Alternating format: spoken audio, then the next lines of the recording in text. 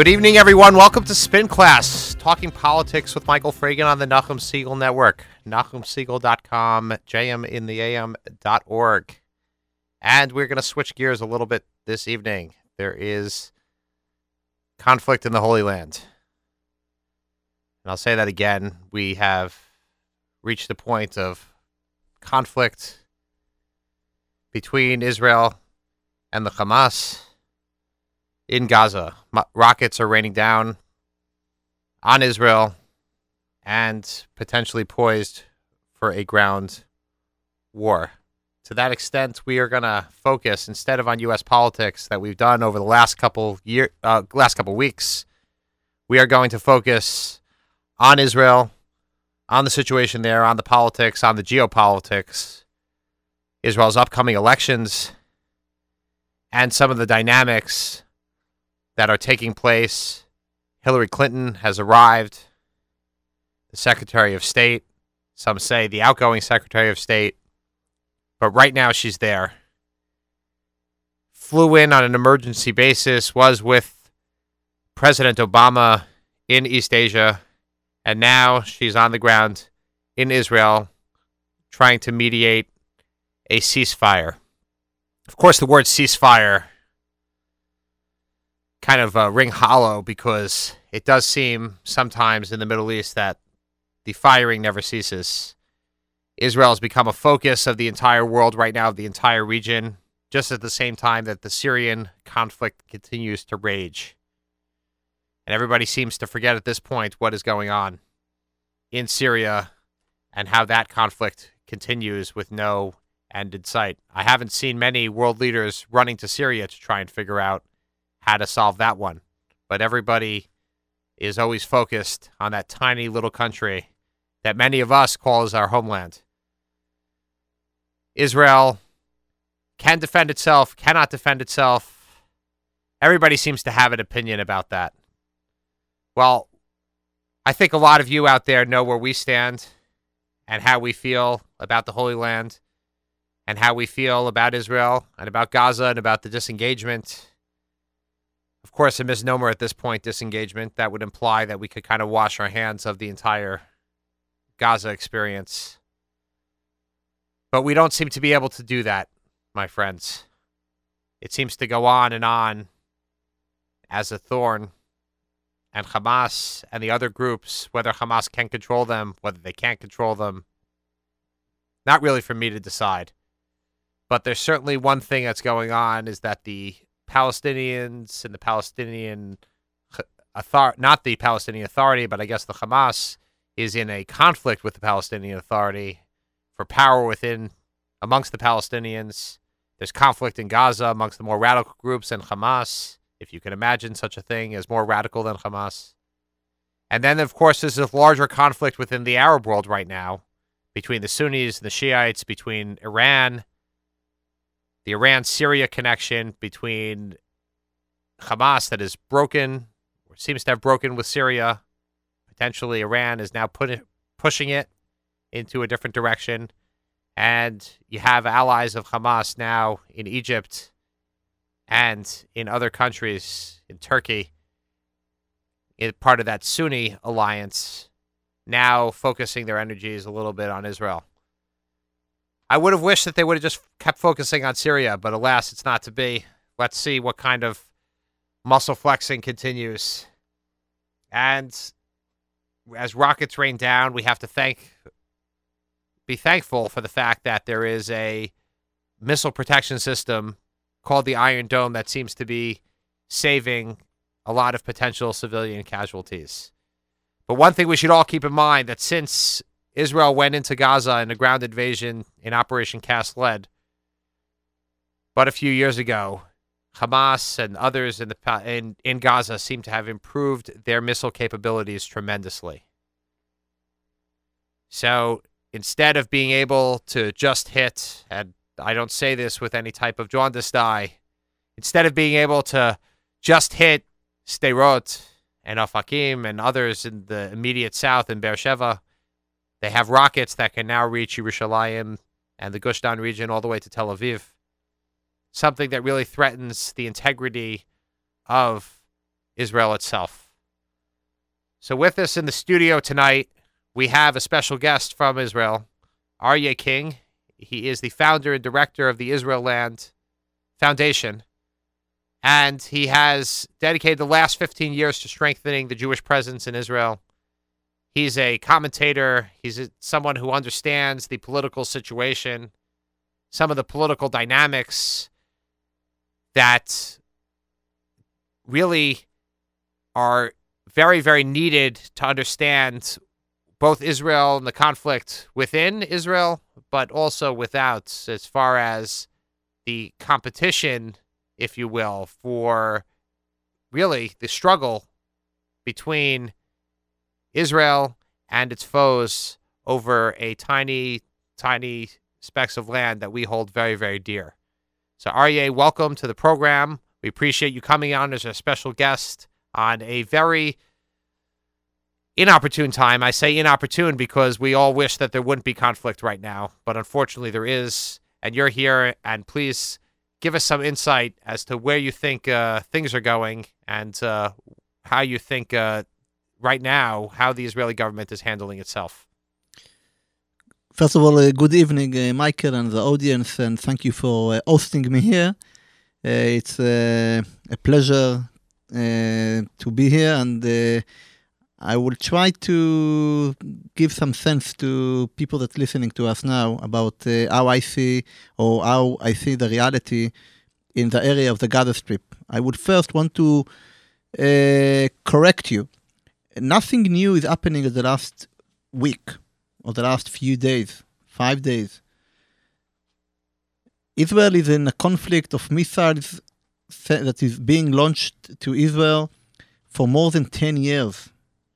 My parents, that made Aliyah from England at 1969, they made Aliyah to a kibbutz called Kibbutz Alumim. Kibbutz Alumim is 1.5 kilometers from Gaza.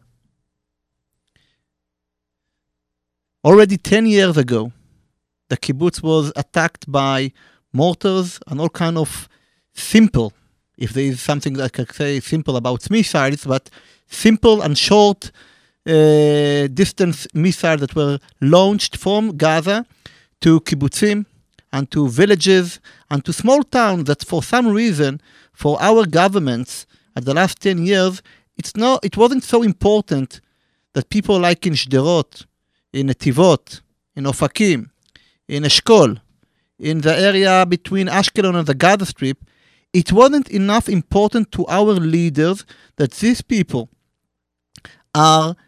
they never know where they will have their Shabbat supper with their friends in the what we call the security room in their house, because there is a siren in the middle of Shalom Aleichem and Eshet Chayil. This is the way people are living there already for 10 years, knowing that nobody cares about them. The only reason that suddenly, at the last week, the government of Israel decided to respond is that 3 months ago, the Hamas checked a missile and then launched the missile from Gaza to Sinai. And they checked what is the distance that this missile can get. And they saw the Iron Dome catch this missile that was launched to Sinai. And they saw it's going to more than 70 kilometers. And once the Israel intelligence and the army noticed that, Israel came to the conclusion that it can also be direct to central of Israel. And just then, suddenly they decided, okay, we need also to respond. Of course, there's other reasons why it suddenly happened last week.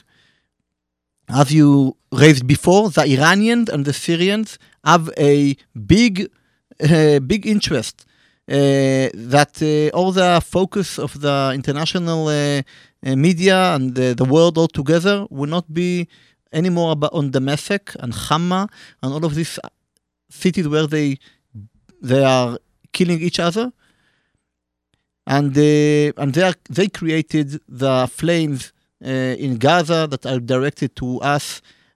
But again, it's a war than more than 10 years. Let's not forget it.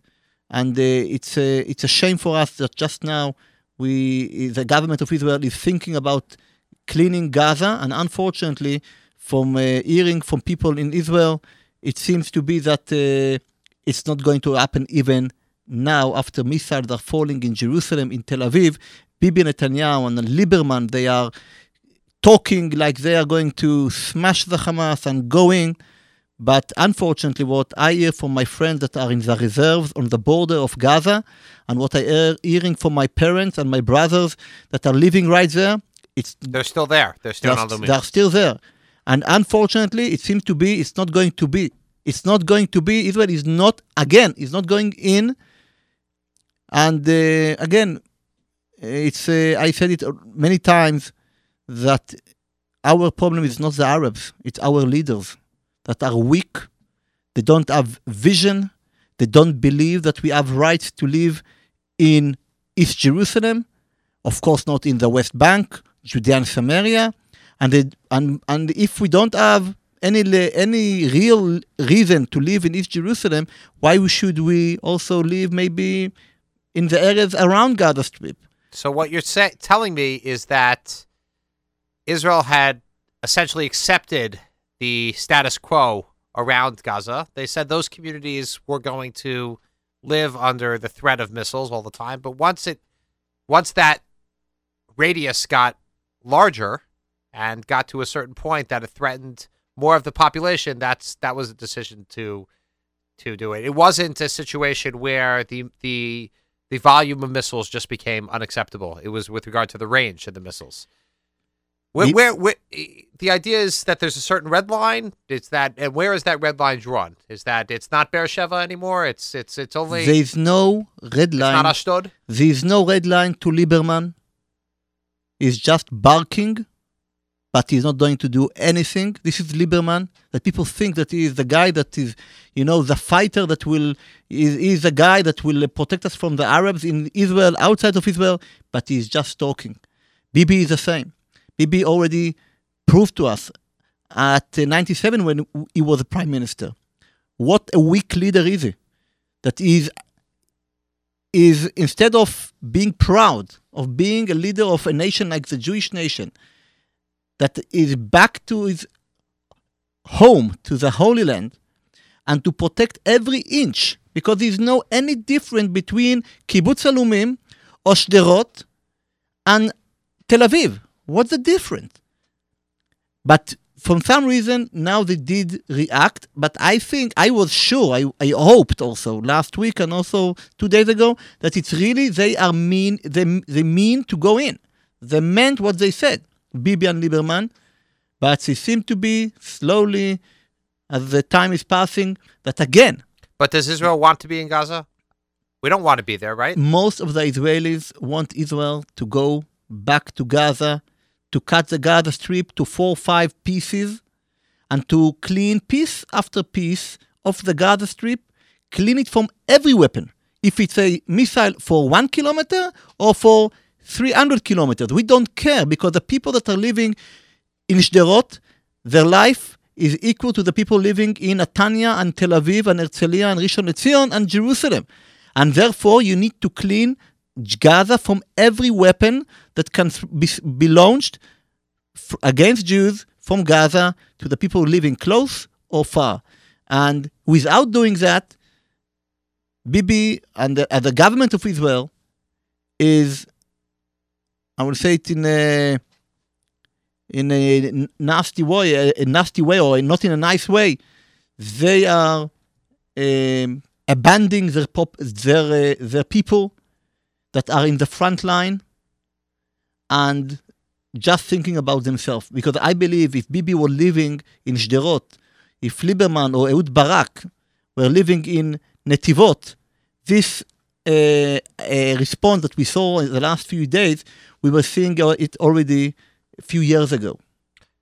Well, let me give you a perspective that you could look at from America. It's kind of, we're not living in it, and I'm not going to go ahead and question the perspective of somebody living in Sderot and how they would, I don't know how somebody could possibly live under that threat, or in Kibbutz Alumim and I have to can only have praise and admiration for people who are willing to settle Eretz Yisrael in that way and be on the front lines and protecting really the rest of the country.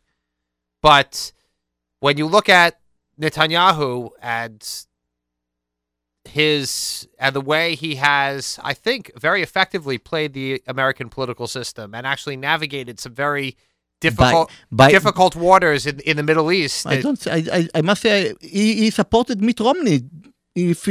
I don't admire Netanyahu in nothing. Okay. Well, look, he knows how to talk, but that all. Okay. Look what is happening in Judea and Samaria. He frees Judea and Samaria, no building. Look what's happening in East Jerusalem, no building. Everything that is good for the Jewish nation, he is not doing. And check me. Tell me one thing that he did that is good for the Jewish nation. Even the Iron Dome, it's not Bibi. It was before of him. Even he was against it from the budget issues. It was Amir Peretz. Look, I am a doer from the field. I am not listening to what people are saying. I'm looking to what they are doing. And when you see what the government did, nothing, zero. But I understand the situation on the ground, but I'm talking about the perception, which of course in politics is very much almost as important as a lot of different realities that exist. And the perception is, and you want to say that he made a bet on Mitt Romney. I'm not sure that certainly Obama seems to be behind Israel at this point.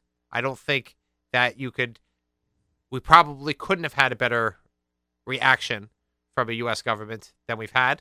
I'm sure that many of the listeners might not agree, because I know that many of our listeners were decidedly partisan on one side, and I think I was among them. I certainly don't deny my Republican proclivities, but I think that one thing is for sure, that the U.S. government right now, and by extension, putting pressure on the Egyptian government. I don't think the Egyptian government has expected to have to rein in Hamas as they're trying desperately to do. I think that that's the way I'm looking at it, is that a lot of Hamas's backers will probably see this as a significant misstep on their part, provoking Israel into a conflict that's detrimental to Egypt and detrimental to many of the other Arab allies. And I'm certainly welcome to understand why in Israel that might not be perceived as well, because the situation on the ground is in many places is unlivable and unthinkable, and probably and something that we should never have to experience as a free people in our own land. But given what it is, the U.S. government seems to be firmly on Israel's side, and I think that was something that's unexpected amongst a lot of Jews and possibly amongst a lot of Israelis, that would happen at this point. And I will tell you like that. I will surprise you. My opinion about the U.S. Approach to Israel is different altogether, the way that I think you look at it, and many Israelis even look. Well, that's good, because it's. I don't like people on the show who agree with me. I will tell you what. I will tell you something that I'm here to learn. I believe in it for a long time. U.S. needs Israel more than Israel needs the U.S. Okay. Look where the U.S. puts the X-Radar, that is anti-missile radar, to protect Europe. The best place to put it was in Kuwait or in Saudi Arabia. Why did they put it in Israel? Okay? For one reason. They know the only place in the Middle East that they can depend on in any case, in any circumstances, is Israel. Secondly, any crisis that will be in the Middle East, never mind in what country it will be, Lebanon, Syria, Egypt, Iraq, wherever it will be, US know they have an address. From the other side, we need US maybe to help us, to support us in the United Nations. But what I see in the last 15 years that I'm involved in what's happening in some political issues and East Jerusalem specific and the Judean Samaria, what I saw that most times the leaders of the United States are backing up Israel, especially, and I don't remember one time it wasn't that, especially when Israel is being attacked. I don't remember one time, never mind who was it, Clinton, Bush the father, Bush the son, when Israel decided something, when Israel was attacked, that the states didn't back up Israel. Because the states know that Israel have the patience, and Israel is giving the chance to the other side, and when Israel is responding, it's really when there is no other choices. And because of that, I think I'm not surprised with the response of Obama and Hillary. Unfortunately, I think now, when they hear Bibi thinking to go into a ceasefire, yes, no, so maybe for the interest of the relation between the US and Egypt, so the United States are also pushing Bibi to this direction to get to a ceasefire, that I think it will be a big mistake. We will pay for that double in another few months or maybe a year, when again, missiles that would come from Libya or would come from Syria or from Algeria will fall to the fundamentalistic Islamists that are in Gaza. And the issue will not be anymore Tel Aviv. It will be, I would say, all of Israel. Because missiles like that are all over. This is what Israel bombed in Sudan months ago. A storage of missiles that were smuggled from Libya because they were on the way to Gaza. So if we will not now put the end to this way that terrorists know that they can bring any missile, any weapon through Egypt to Israel, if we will not stop it, it's just a matter of time, Michael, that we will sit here another few months, a year, and we will talk about if Israel is going to ceasefire or not, and tell me why Bibi would be able in another year to say, yes, now I am going to Gaza because now the missiles go to Netanya or go to Herzliya, that it's by Tel Aviv. What's the difference? We'll be in the same place, and this is now the time. It's already late. We are 10 years late. It's now the time to go back, to clean Gaza Strip, and to put soldiers, Israeli soldiers, on the border between Egypt and the Gaza Strip, and this way to control anything that is entering to Gaza. Without doing that, unfortunately, I think we will face even much difficult situation than we faced in the last week. Well, we had rockets in Gaza even when Israel was there. Again, why? Because Israel withdrew from Gaza. There was no one missile, one mortar that was sent from Gaza when Israel controlled all of the Gaza Strip. It started when Israel withdrew to Gush Katif. And again, Israel gave the Fatah, that the Fatah is today the Hamas. It's no different between Fatah and Hamas, with all the respect to, and I don't have any respect, not to any Fatah and any Hamas. Once Israel withdrew from Gaza Strip, from the north part, or from the Rafiah in the south part of the Gaza Strip, then suddenly we got missiles and mortars into Gush Katif or into the suburbs to the southern part of Israel, and we need to get back not to Gush Katif, of course to Gush Katif also, and to rebuild Nevet Kalim and to rebuild all the settlements that were there, including Netzarim. But I'm talking about something else. We need to get back to all of Gaza. Look, I was born there. That's the end game? That's the idea? There's no other way to protect Israel than to do that. No other way. Okay? If you want to believe, to trust the Hamas, so go ahead. Why peace? Why to do ceasefire? Do a peace agreement with the Hamas. Talk with them to get to an agreement about. You believe in the Hamas that they will stop the Jihad Islam, the world Jihad Islam, to launch missiles? They will do the work for you? Of course not. We all know that. Bibi knows that. Bibi wrote a book about that. Bibi knows more than anybody because he wrote a book. And I'm just asking Bibi, read your book and implement what the conclusions that you got to. And unfortunately, is not. So according to this plan, Israel should go back in to Gaza, not just clean out for the weapons, but stay there. Yeah. Like exactly the Judea and Samaria. Exactly the same. To clean the place for every weapon. We don't have rockets coming from Judea and Samaria. You know why? I'm- Because we are controlling all of Judea and Samaria. This is exactly the example. I'm not saying Arabs cannot stay in Jabalia or Rafiah or Khan Yunis or Gaza. They can stay there. But they will be under full control of Israeli army. Without that, it's a matter of time that we will get missiles, and the distance will not be to Gush Etzion, it will get to Jerusalem, it will get also to the Dead Sea.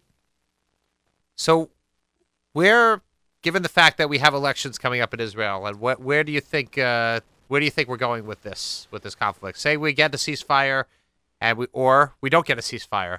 Look, how does the politically, I think if there will not be a ceasefire, Bibi will lose a lot of votes from the right wing. There's no question. If there will not be a ceasefire. Absolutely. Okay. Absolutely. So personally, that I am not a leftist like the Likud guys, I am right wing and really right wing. I think politically, I will. People like me will enjoy the situation that will not be ceasefire. Politically, we will enjoy it because we will get more votes to the right wing. But I think for the sake of Israel, for the sake of the Jewish nation, for the sake of every Jew in the States that want to come to Israel and feel comfortable when he's going to his vacation house in Tel Aviv, Ashdod, or Ashkelon, or Jerusalem, for the sake of that, ceasefire must not be approved, and Israel need to send their troops into the Gaza Strip. But who benefits if Bibi loses? The right, the left? If Bibi loses his support, okay. The right wing parties that are in right of the Likud. Right, but the right wing parties are probably not going to be able to form a government, correct? No, I'm saying politically it will not change the blocks. It will not change the blocks in the political field of Israel. Right and left will stay the same. I'm just saying more right people that were voting to the Likud will move instead of voting to the Likud, they will vote to parties like Atikva, the National Union, Beit Yehudi, religious Zionist party, and this is what will happen. The bloc will not change, but inside the right side there will be changes.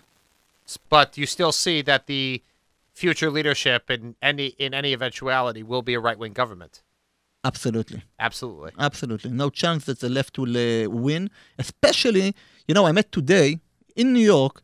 The lawyer Yoram Raved. Yoram Raved is a lawyer that he was really the person that came with the idea of the disengagement from Gush Katif. Is the brain behind of this disaster. I met him today. He was in the Sharon government? Or? He was in the Sharon government. If you check, you Google him, you see this guy, Yoram Raved, the lawyer. Is there actually a brain there? There was a brain. There was. But listen to the brain that came with this stupid idea. He said, I don't understand Bibi. Why he is not getting in and smashing anything there on the way to clean Gaza from weapons. I told him, this is what Arik Sharon would do. He said, no question. This is what we talked about. By doing the disengagement, this crime, the idea was, the brain was to say, okay, if we are doing something like that, we will have all of the legitimate to go in with full power and to act and to respond to every missile. He's saying, this lawyer, Yoram Raved, he said, unfortunately, Bibi, that got the Gaza Strip as is, without Jews already, he didn't implement the other side of the disengagement plan that said that once we are withdrawing from Gaza Strip, then we have all the rights to respond with every weapon about any attack against Israel. So we are now stuck with a prime minister that was against. He approved the disengagement. He voted for it in a favor in the Knesset, and now he is not responding like he don't have any responsibility to what he decided or what he was involved in deciding 6-7 years ago. So, Arya, one of the big differences between the U.S. and Israel with regard to conflict, with regard to war, and war is unfortunate in any country, obviously, but particularly in Israel, is that we're fighting on multiple fronts here in the U.S. We have soldiers in harm's way in multiple places, particularly in Afghanistan, but other places as well, and we don't really feel it here at home. You can sit here. We sit here on the Lower East Side. We don't feel that we're at war. We felt the hurricane more than we feel the fact that there are. But in Israel, the entire country feels it. Everybody, people get called up for miluim, and people are. Everybody feels it. It's impossible not to know. Yeah. And is the society is Israeli society ready for a deep and prolonged conflict? I mean, there's always been a lot written about over the last couple of years. About how Israeli society has weakened and fragmented. The weakness came after the leaders respond in a weak way. Right now, right now, are people, right now, is the country united? There was. I saw in Ynet. Ynet. It's the most popular news site in Israel. Sure. They did there a poll today about how much want to go in, how many Israelis want to go in and to clean Gaza and to send just troops, on ground, and how much against. But the gap that I saw today, at 12 o'clock, it was 30% more that want to see Israeli troops going back. I would say more than that. You go and ask the people that are in the front line, people in Ashdod, people in Rishon LeZion, people in Ashkelon, people in Beersheba. There is no doubt. You see what the response of the people when they heard about this idiotic idea of ceasefire after you are being attacked like no country can accept it. You cannot understand that, and people that are suffering from that, they are the first one.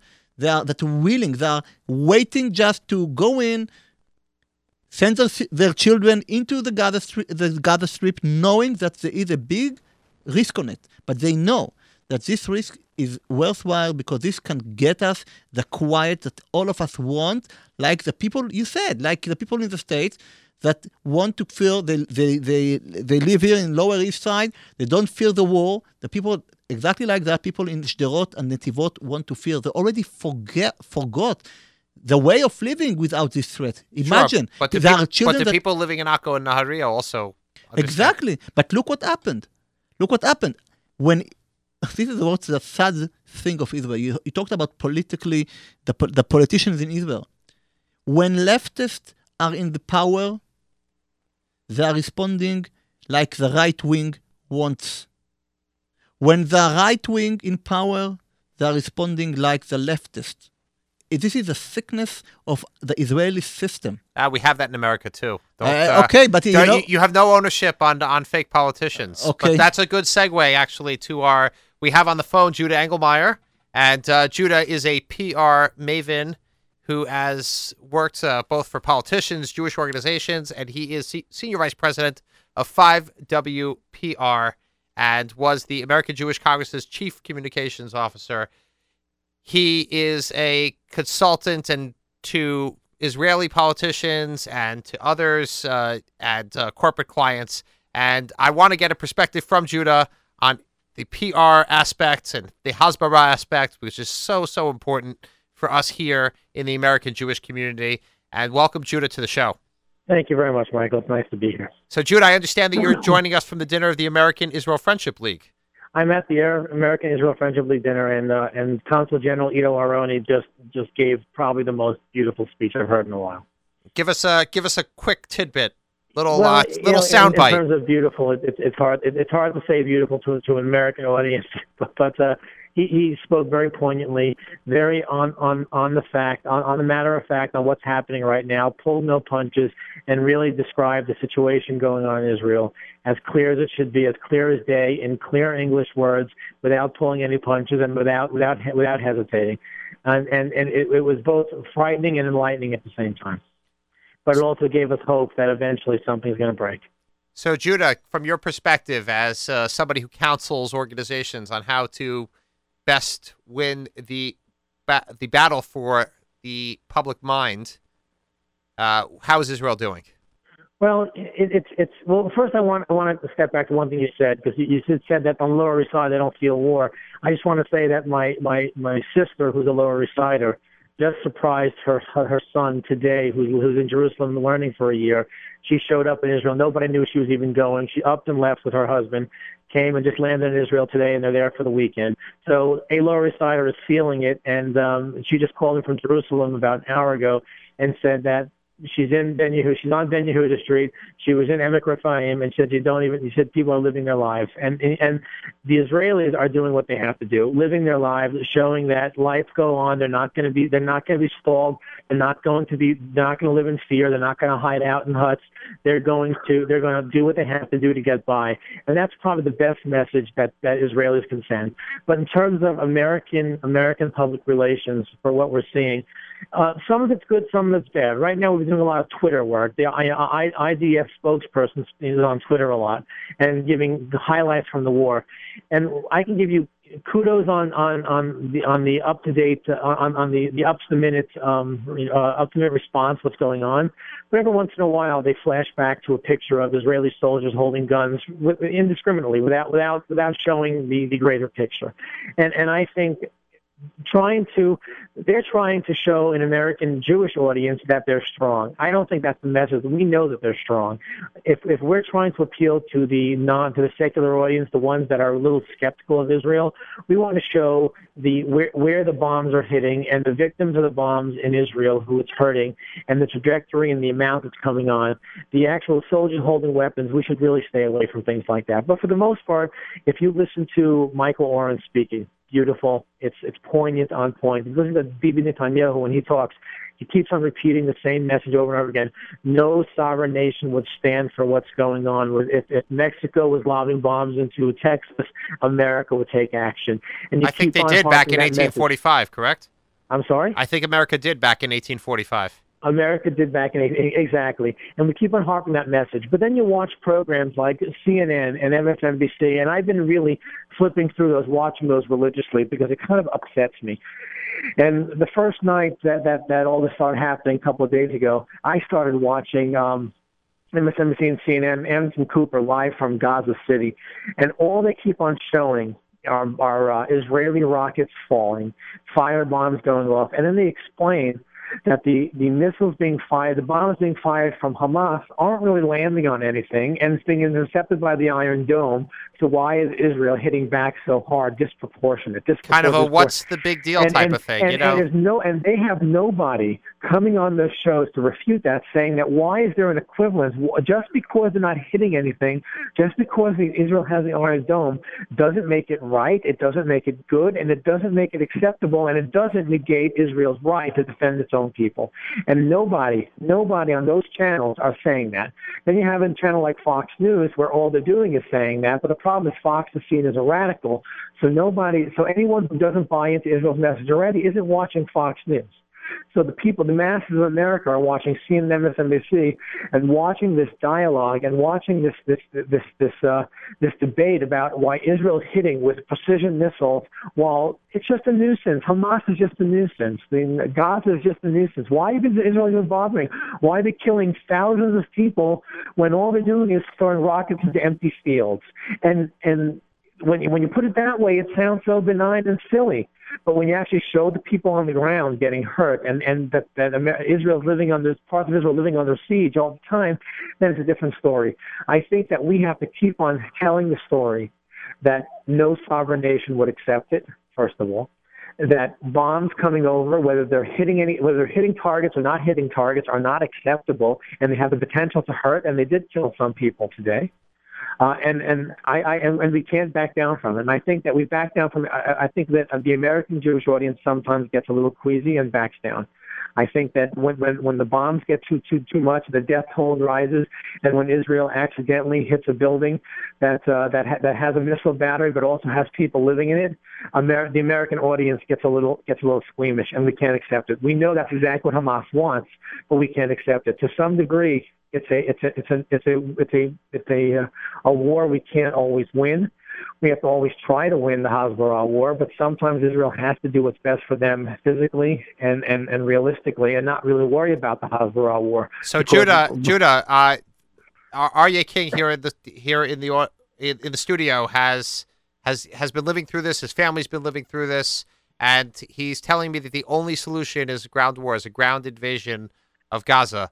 I think that, from what I'm understanding from you, is right now Israel is winning the Hezbollah war. Can they win the Hezbollah war with a ground invasion? Strongly disagree. I want to define myself, and I hate doing this to media, but I'm going to define myself as a hawk, because I really believe in the conservative values of Israel, and I do believe that the message and your partner Ron Tarosian is a well-known hawk as well. Is that there is no two-state solution, because they do not believe in their hearts that Israel should exist. Therefore, any peace process that's alleged to come across is only a means to an end for the Palestinians. That's what I deeply believe. However, a ground war, just like a few years ago under Ehud Olmert, is not going to go well. There'll be a lot of bloodshed, and I think the Israeli community, the Israeli public, as well as the American public, is going to get sick watching Israeli deaths as well as Palestinian deaths mount.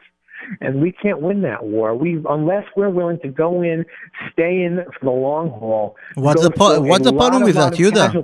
Yuda, with all the respect, Yuda, do you see yourself living in a place where, when you send your child to the school, you don't know if he will go back, he will get back for 10 years? No, I don't think that's if you will give me, Yuda, if you will give me one example, just one, where this solution that you're talking about, of talking with the Arabs and getting to some agreement, created with a terrorist organization, created a better life afterward?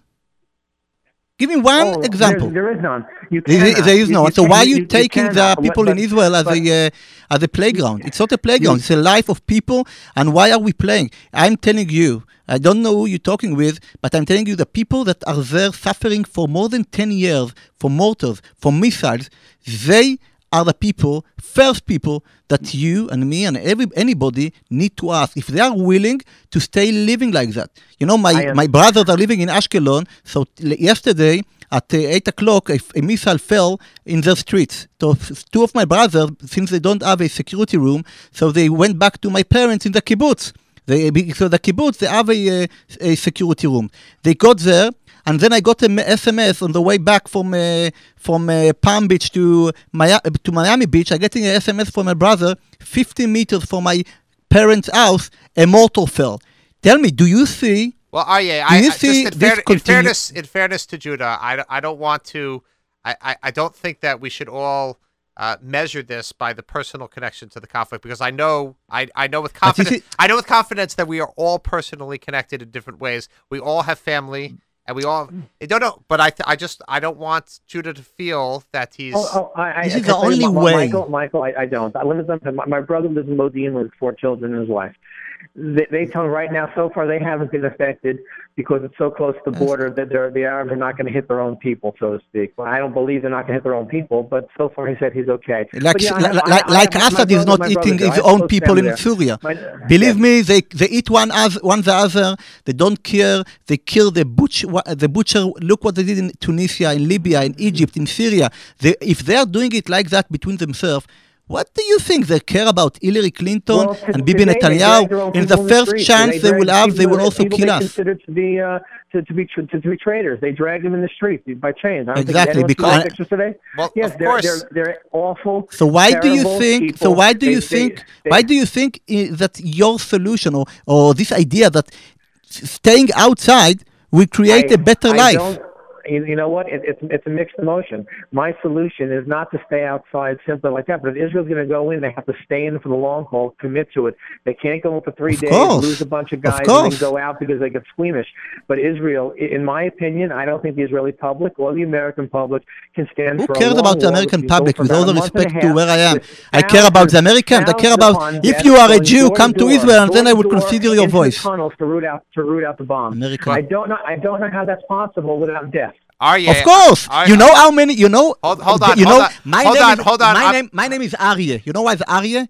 Because when I was born at 1970, my daughter's name is Ariel. So my name is Aryeh because when I was born at 1973, so if you take the gematria, the letters of Aryeh, you will get to the number of soldiers that were killed in the day that I was born. And my father was in Sinai in the war when I had the Brit. This is the way we live in Israel. Okay? Not today, not for the last 2 years and 10 years. This is how this nation created this state. And if we don't understand that, so we are not talking about the same Israel that I know. Yeah, but Michael asked me to talk about the public relations effect and not about the practical effect. So, and this is your field. You're better than me. Well, that's why we're here. I think they do. Do I think they can win that war? If they did, no. Right, and Judah is, I think, bringing an important perspective because we are, of course, on the radio here. We're on the internet. We're here talking about these issues because we want the public to better understand. And the way the public better understands is they understand perspective. They understand the spin. This show is called Spin Class. So we're trying to spin it a little bit for them. And I understand the perspective that you're bringing, Aryeh, and it's important. But in the end, you're living it, and I respect that. And we're not here to dictate anything whatsoever. And I think Judah will agree with me. We're not here to dictate anything to the Israeli government or to the Israeli people, because there's no question being on the front lines gives you that right and doesn't give us that. But I do want to say, for the edification of our audience and the edification of the public, the perspective of the PR war or the PR battle, if you will, on a daily basis for the public to understand what is going on, that's important as well.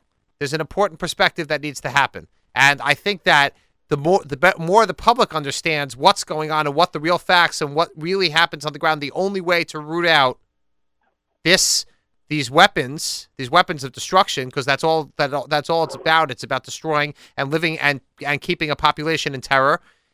The only way to do that might be to go in. The question is, do they need to go in now? Do they need to do it? Do they need to do it now, if not later? So I think that I want to understand. I want Judah to at least be given a fair chance here, because I think his perspective is important. And with that, Michael, I want to tell you that Aryeh is absolutely right. The only way to effectively and efficiently go after every single weapon and make sure there's nothing left that can hurt Israel is to go in door to door, tunnel to tunnel, house to house, bunker to bunker, and clean house.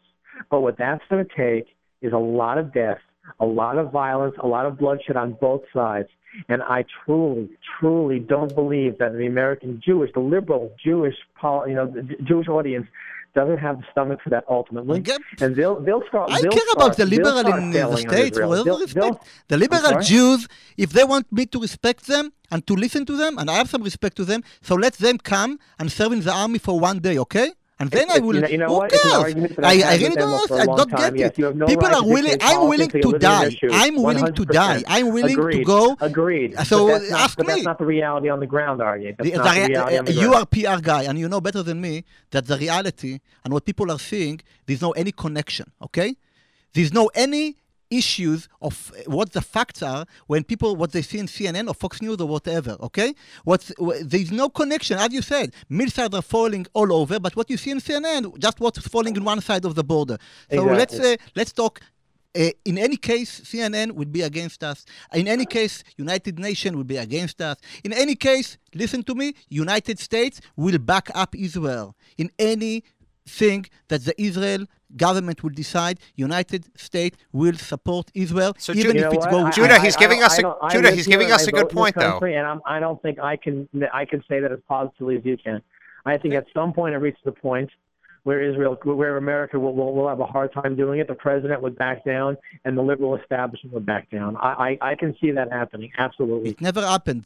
I think Never. these are both important points because Judah, I think what Arya is saying is that in the end, just create the facts. Create. Let me tell you what's different from now between 1967, 1973, even the American Civil War. Okay, we didn't have the internet. We didn't have instant pictures. When you heard about deaths in Vietnam, you heard about them a day later, 2 days later. When you heard about deaths in the Civil War, it was a week later in the newspaper. When you hear things now, it's instantaneous. That means everything that's happening happens in front of the public right away, and it becomes a major issue. Everything becomes a major issue in the news, and the news decides, the media decides what's going to become the news today. If Israel lobs a missile in that hits an apartment building and 1,000 people are killed, that becomes the story, and not the fact there was a weapons cache in the basement. That's not the story anymore. It's the 100 children that are bloody being rushed to hospital and dead. You really believe in what you said? You know how many Arabs today were killed in Damascus, in Syria? Oh yeah. How many? Please tell me how many. I know that, but you don't know that.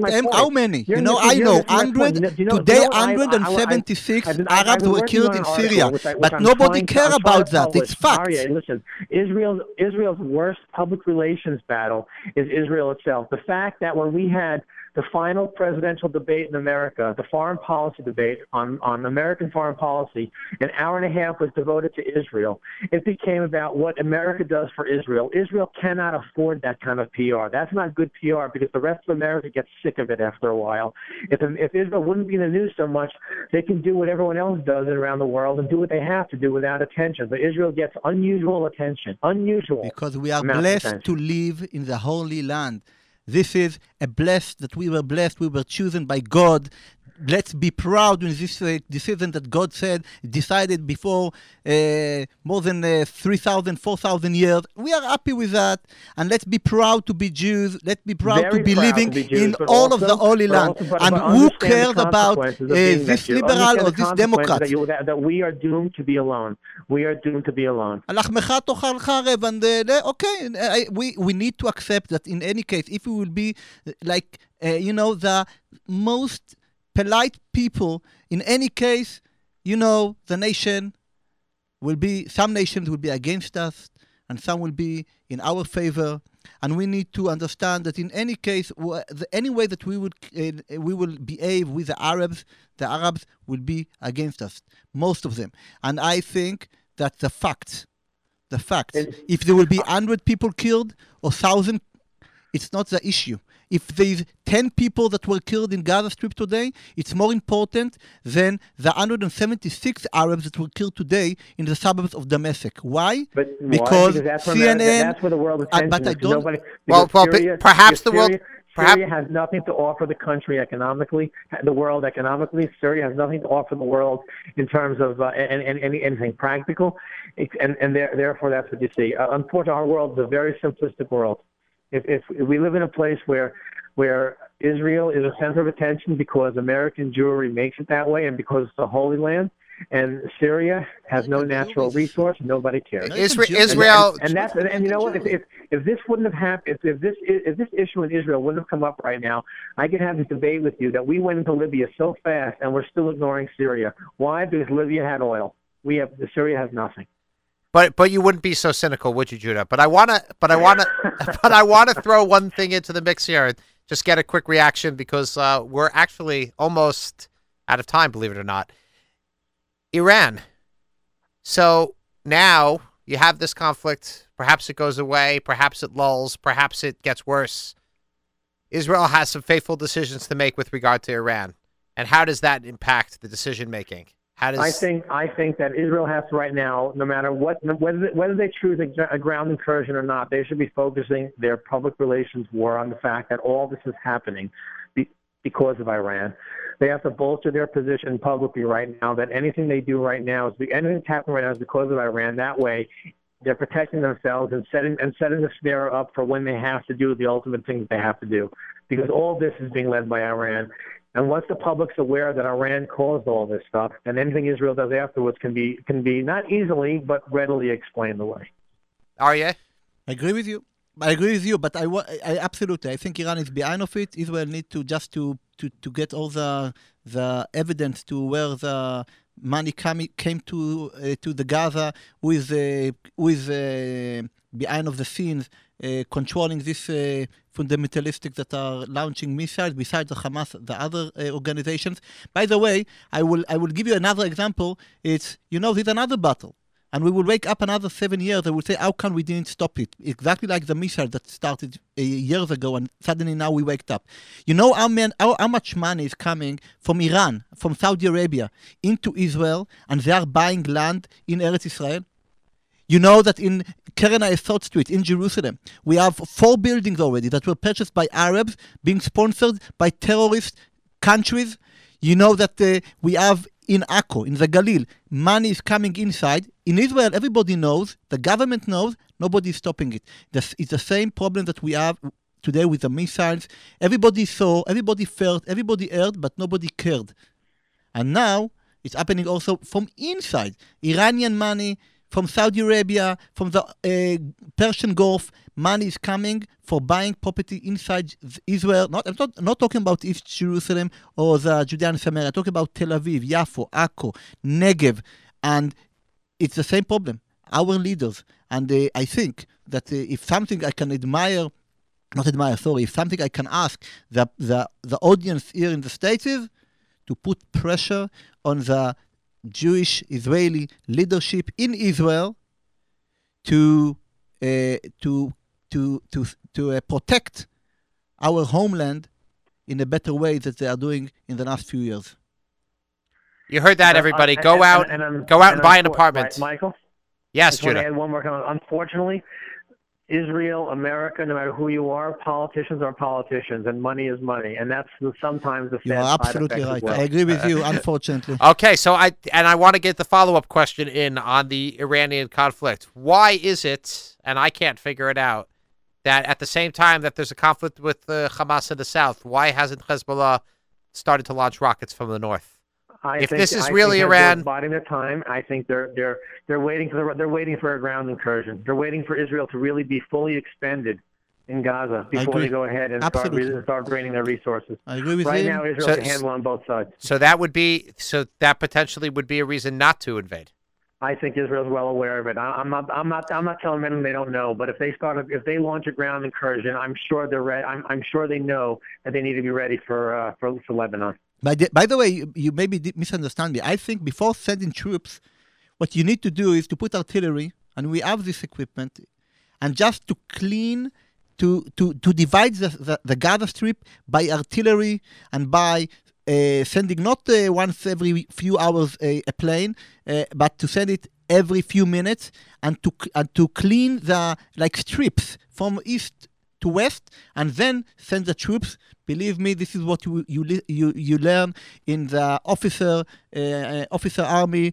I graduated in the army, and this is what you're learning. We just need to do what we are learning, and unfortunately, we are not doing it. By doing what we learn in the officer army, in every academy, army academy, if we will do it this way, we will not have a lot of people being killed there like we had last time.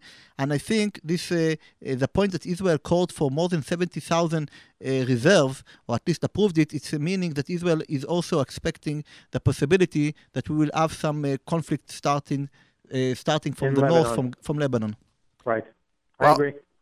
Well, I have to say, gentlemen, this has been a spirited discussion, and I think I certainly learned a lot.